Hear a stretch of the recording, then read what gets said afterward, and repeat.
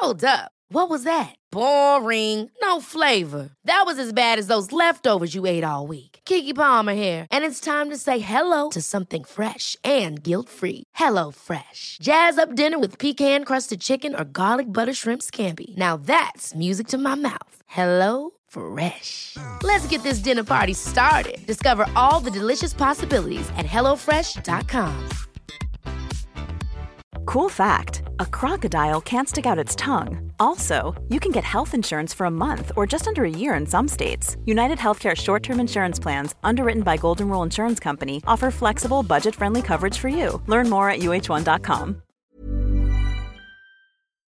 This is the Ocean Protect podcast, talking about the issues that face our oceans and what we can do about it.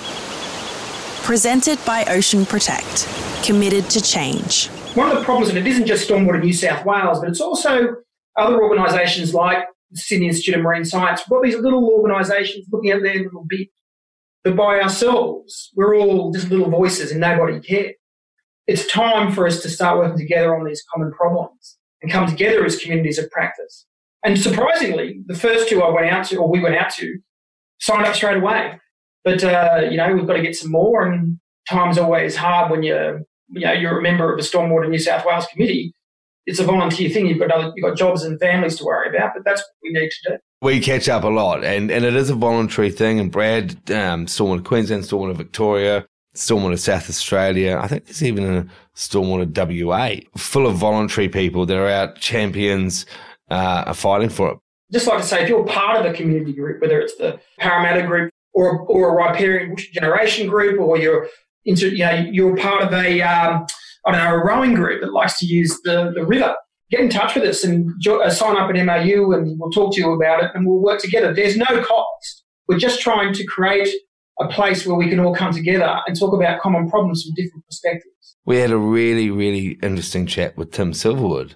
And we've spoken a lot about this on the show, actually, is there's so many great organisations out there that are insular, especially in the non-for-profit area, because they're all fighting, well, not fighting, but they're trying to get that dollar from those people. And there's great organisations. And I sort of agree with you. It's admitting that, hey, we're not the be on end all, putting your hand up and going, hey, there's power in the people. And if organisations can do that, but bring the public along for the ride and get that public going, I think we've got a chance because, I agree, we're too insular. Yeah. I mean, we're doing a webinar on the 15th and 22nd of July with the UNSW. So it's a start. And we're talking to the industry and actually going to the industry and saying, well, what are the problems that we're facing with not just the maintenance of these stormwater control measures, but, sustainable stormwater management generally. And we're trying to reach people beyond the usual suspects. We still want the usual suspects there. They do matter. But we're trying to reach out and get opinions from people just a bit beyond that. Try and work out what the hell, because everybody wants clean waterways and beaches. They really do. Why are we having such trouble getting it done? I think a key thing is just we haven't told our story at all very well. No. And like, for example, Stormwater New South Wales, what do they do? Ocean Protect used to be called Stormwater 360. What does Stormwater 360 do? What do they lay pipe? How boring is that? All of a sudden we rebrand to Ocean Protect, and all of a sudden we're like, Ocean Protect, hey, that's so cool. Hey, 360 wasn't bad. But again, it's not telling a story. No, I agree. So, Stormwater New South Wales, as a listener of the show or on the podcast in Medium, I listen to you guys talk about being on the Stormwater New South Wales committee. It doesn't appeal, if I'm honest. I remember before I joined the Stormwater Queensland committee, I thought the same thing, be like, how boring is that? We do need to tell our story better. We do. Also, we do need to have that story in different mediums to what we've done previously. Like previously, we've relied on emails and newsletters to our members who already know the story, and conferences, again, preaching to the choir. We need to do stuff like this, podcasts where people can reach and listen to their story. Like the feedback I get from our listeners, and to be honest, for Jeremy and myself, two guys who've never done podcasting before, and to be honest, are Z-list celebrities at best, we have a massive audience. We get hundreds of people tuning into our show every week. I think generally we get about 500 or 600 tuning in every week to hear Jeremy and myself talk about ocean protection-related issues with a key focus on stormwater. And the feedback I get from so many people is that, and these are people who really genuinely care about the environment and are really passionate about waterways. They're like, I had no idea about stormwater until I listened to your show. And now I walk around and I see the rubbish on the road everywhere, and I'm thinking, oh, this is just going to wash straight into our waterways. I've got to pick it up. I can't be littering. I've got to reduce my single-use plastics. I'm going to ask my local council what they do about maintaining their stormwater treatment assets. Yeah. Again, it's about telling the story. But obviously Ocean Protect can't do it on our own.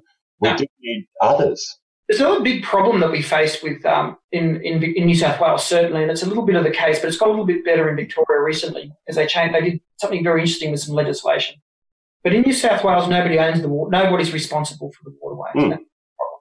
There is actually, people say, oh, isn't it the EPA? No, they're not actually responsible for the waterways per se. They're responsible for maybe what goes into it, but usually they only focus on industry level stuff, not the stormwater that comes off the street. There is no one entity that's actually got responsibility for the protection of our waterways. They're essentially unprotected. And that might surprise a few people, and I might get some challenge on that, but I'd love to be proved wrong, but it's the case. In Victoria, for the first time ever, in 2017, they enacted a legislation for the Yarra River. It's called the Yarra River Act. And it's the first one in Australia, believe it or not. The first one. There are no other acts that cover any other major river system in Australia. Not the Darling, not the Murray, none of it. Sorry, an act to do what? To protect the cultural heritage of the Yarra River, but also its health. So it's the health of the river as well. So there's no other act for any other waterway in Australia to appropriately protect this? Oh, come on, mate. You're telling porkies. Go crazy. Google the shit out of it. So what does that act mean? What is that? The Yarra River Act is the only act for a given river. The Lake Illawarra, there is the Lake Illawarra, but it's not a river. It has an act that covers it. And created the Lake Illawarra Authority, which may be defunct now. But hold on, there's some big other waterways we've got to cover here. They don't have an act. They've got, an agreement? No, there's nothing.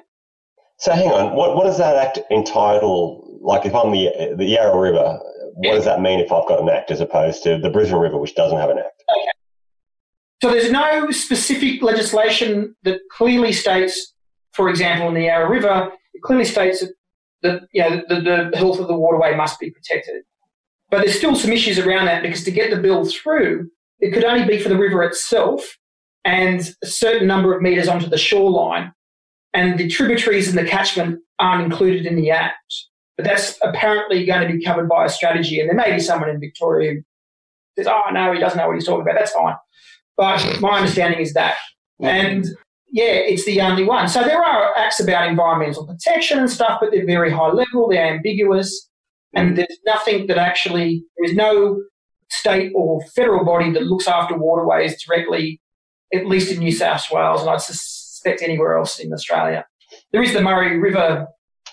What is that? Is that an agreement?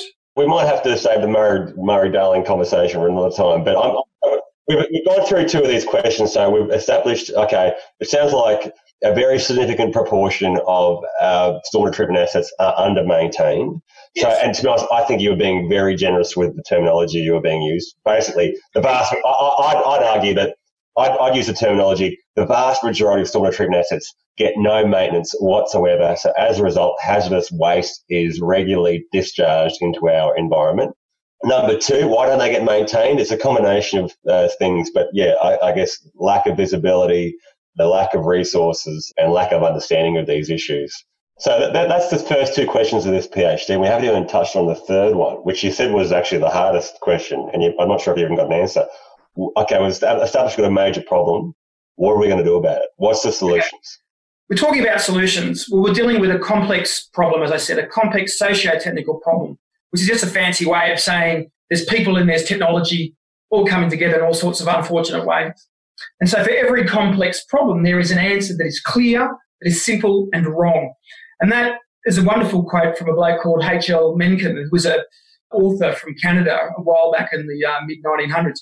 But anyway, when I originally started off doing my PhD, I was going to go, right, I'm going to come up with some solutions because everyone loves solutions. And I have, but they're not specific, simple solutions. What they are is intervention pathways. So there's about, like I said, there's 55 different reasons why this is happening. And I was able to differentiate all of those 55 into one of three categories and identify the main issues. I won't go into how, but, it's basically to do with what are the issues that are actually specifically associated with the introduction of stormwater control measures. And then by looking at my data and seeing where people were, or some of the respondents tended to link things together, I looked at that. And I also used my grounded theory process in order to identify some overarching issues. And I identified three intervention pathways. The first one was capacity building, no surprises there.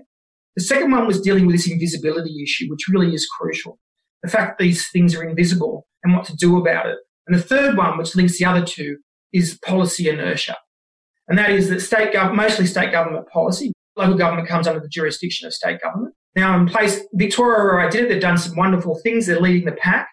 But sadly, their policy in driving the uptake of urban or sustainable stormwater management has got behind the eight ball. And they now need to shift that policy away from focusing on construction and putting effort into, one, helping communities of practice like the Stormwater Industry Association start normalising things by building guidelines and standards that aren't niche standards and guidelines but are available in places that engineers normally find things, like the Australian standards, and through the Institute of Public Engineering, Engineering Works Australasia, through them. And so that's called normalisation. And the reality is, I know a lot of people like to think we can do this through community engagement. You still need to. But unless you're willing to do some regulative measures to counteract the thousands of years of practice and take away that competitive advantage from conventional practices and bring in some regulation to drive the maintenance of these things and their proper construction, then at best we can hope is that some councils will take them up and the rest of them just won't. And that's where the story will end unless we take those measures. Yeah, that's very interesting. Yeah. So in terms of the capacity building, we should put a shout out to one of the key initiatives that Stormwater New South Wales have actually recently, literally in the last couple of weeks, have initiated, is they've recently released the maintenance guidelines for water sensitive urban design assets, and it's anticipated that by the end of the year that will be a national standard. So that provides clear, definitive and very expert prepared guidance in relation to the appropriate maintenance and management of stormwater treatment assets. And that's a fantastic resource for anyone in this space. Millions of people have lost weight with personalized plans from Noom. Like Evan, who can't stand salads and still lost 50 pounds. Salads generally for most people are the easy button, right? For me, that wasn't an option. I never really was a salad guy. That's just not who I am. But Noom worked for me. Get your personalized plan today at Noom.com. Real Noom user compensated to provide their story. In 4 weeks, the typical Noom user can expect to lose 1 to 2 pounds per week. Individual results may vary. Hey, I'm Ryan Reynolds. At Mint Mobile, we like to do the opposite of what Big Wireless does. They charge you a lot. We charge you a little. So naturally, when they announced they'd be raising their prices due to inflation, we decided to deflate our prices due to not hating you. That's right. We're cutting the price of Mint Unlimited from $30 a month to just $15 a month. Give it a try at mintmobile.com/switch. $45 up front for 3 months plus taxes and fees. Promo rate for new customers for limited time. Unlimited more than 40 gigabytes per month. Slows full terms at mintmobile.com. Andrew, you'll also be familiar with the Zero Litter to Ocean policy paper that's been prepared by Stormwater New South Wales and Ocean Protect, which is calling for a bunch of initiatives, including a national accredited training program for the condition assessment and management of stormwater treatment assets. A key thing is just addressing the legacy that all councils across Australia are dealing with. They've got a whole bunch of assets, but they just don't know where they are, and they don't have the resources currently to actually appropriately maintain them. So it does need an injection of cash from probably federal and state government to actually help council, at least initially, to get their sort of act together. Yeah, and this has been done in other countries. It's not new. We're not doing it here, and until those sorts of things are done, then I think we've probably reached the pinnacle of what we can achieve without those sort of interventions in reality. Unless something radically changes with what we're doing, we're going to continue on this path. And that's such important research, is actually proving that point. Fancy term for it is lock-in, where you get partial adoption but not complete, and it just doesn't go anywhere. That's actually not uncommon with these sorts of What other industries have gone through the same thing? So lock-in is I think the best one is, you get partial in terms of energy. You get some people taking up green energy and other countries not. That's what you call lock-in, where some take it up and others don't, but it doesn't really reach its potential because for a range of reasons that are often not to do with that's not similar to this. This is, this is not providing an alternative energy source. This is stopping hazardous waste entering our creeks. Well, no, but it's what they call sustainable innovations, right? So sustainable innovations are those sorts of innovations that come along. They don't produce something new. Like an iPhone produced a whole new way of doing things, right? It was new. Your mobile phone, we'll just call it the mobile phone. That was a new thing. But these sort of interventions, the alternative energy sources, they're not providing a new way of doing energy. They're just replacing the process that was causing the problem in the first instance. But everyone's still turning the electricity on. Everyone still get their energy, so they experience it the same way.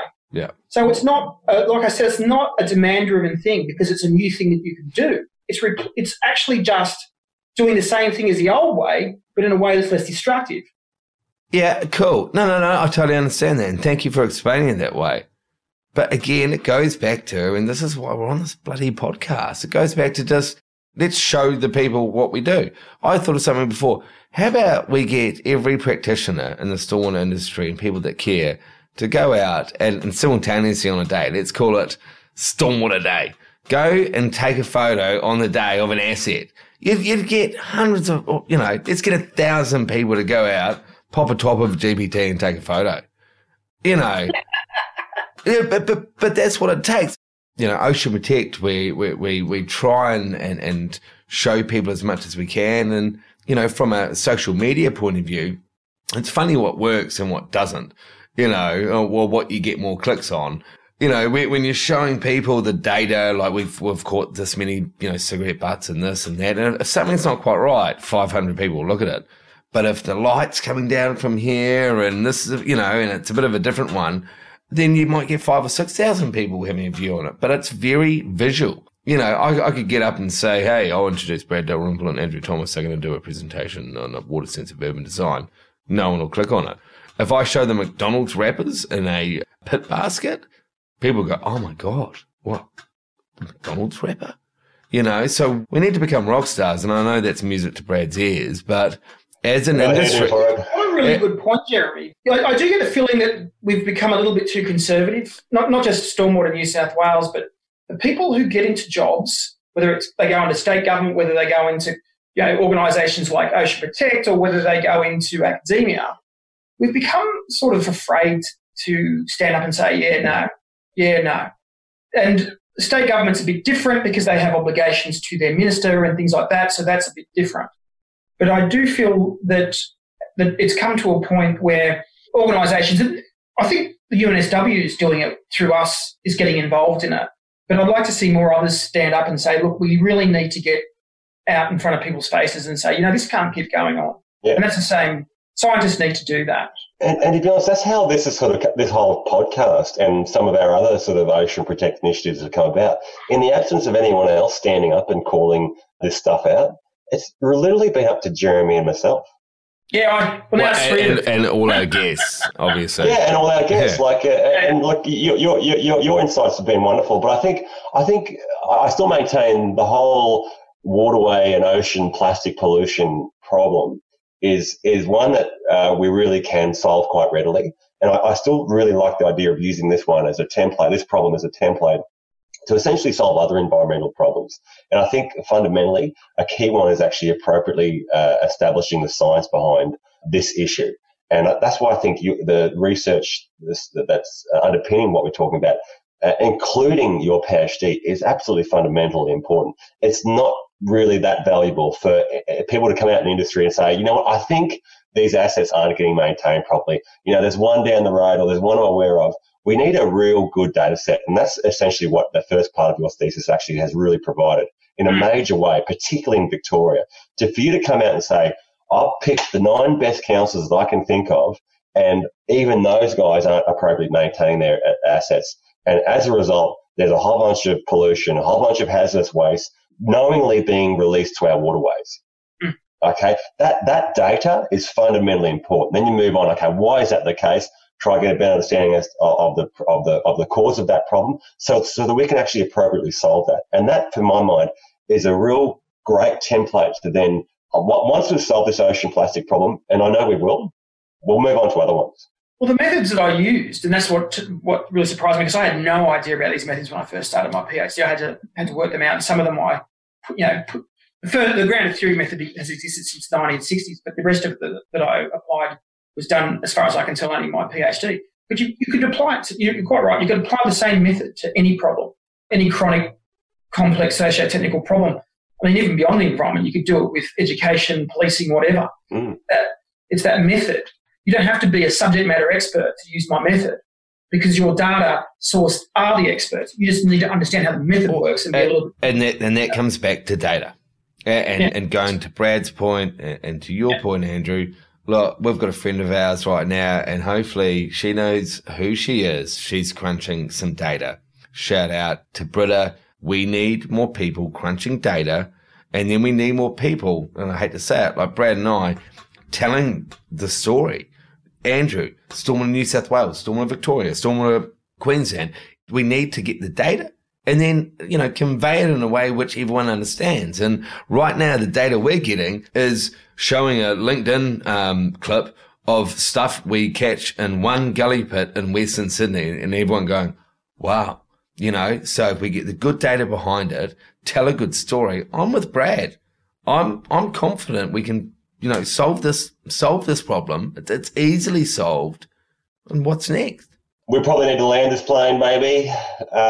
Look, it's been a lively chat. I was nervous as to where this chat may have gone, but we've done well to at least get mostly to the content of the PhD. Andrew, I haven't had a chance to read your PhD yet, but I'm sure it's that. I've obviously sat through one of your presentations, which has given a very quick overview of it. And obviously, I've had this podcast. It's an incredible body of work. I think it's a really impressive PhD. Obviously, a lot of work's been put into it, and I think you've tackled and appropriately answered some really key questions that our industry has been desperate for answers to. So well done. And I really, if your PhD reviewers don't give you a good mark or at least a pass, I'll come looking for them. How about that? Because I may need that. And mate, geez, I guess I'm lucky enough to call you a friend. For our listeners out there who haven't gone through a PhD, this guy has put his heart and soul into a subject matter that is very close to our industry. He lives and breathes it. The effort, just the commitment to actually knock something like this over, because it's two very different concepts, engineering and sociology. Like it's like Brad and I, you never put them together, and then to try and understand that, it's huge. So I know the personal commitment that you make to our stormwater industry of New South Wales, the time and effort you put in behind it, and then on top of that, to come and sit and have a chat with us and share some really, really insightful stuff. And look, mate, I'll just be more blunt. If you don't become a doctor, Brad's going to shave his hair. Never. But I guess post-PhD, Andrew, what's the plan? And I guess we should ask if people are keen to get in contact with you. Yeah. Well, I'm in that in what they call PhD purgatory, where not only do you not know you've submitted but you haven't passed, so you're feeling good but you don't know whether you should. Also, I spent, I knew what I was doing for 5 years, and now I'm sort of floating around and trying to find where I belong again in the real world. So what Andrew's trying to say is basically he is open to new opportunities around Australia, around the world. I don't know what your current work situation is, but I know that you need to get that brain of yours working. So if someone wants to reach out to you, how do they get a hold of you? Well, I can give you my email address, or I can give you my phone number, but I don't know if that's... I reckon, I don't think you want to give out phone numbers on a podcast, Andrew, just for the record. Brad tried it didn't work very well. But obviously people can contact you via LinkedIn, probably is their best option. LinkedIn, but also the Stormwater New South Wales, or even Ocean Protect, God forbid. Yeah, look, if someone even just replies back to this, we'll put you through. Yeah, well, yeah, absolutely. Thanks very much for coming on our little show. It's people like you that people listen into. It's not Brad and I, it's you. So thanks very much for taking the time. That's wonderful. Thank you. Thanks, Andrew. Be good. Shake it back. Thanks for listening to the Ocean Protect podcast. If you'd like to find out more about us and what we do, check us out at oceanprotect.com.au.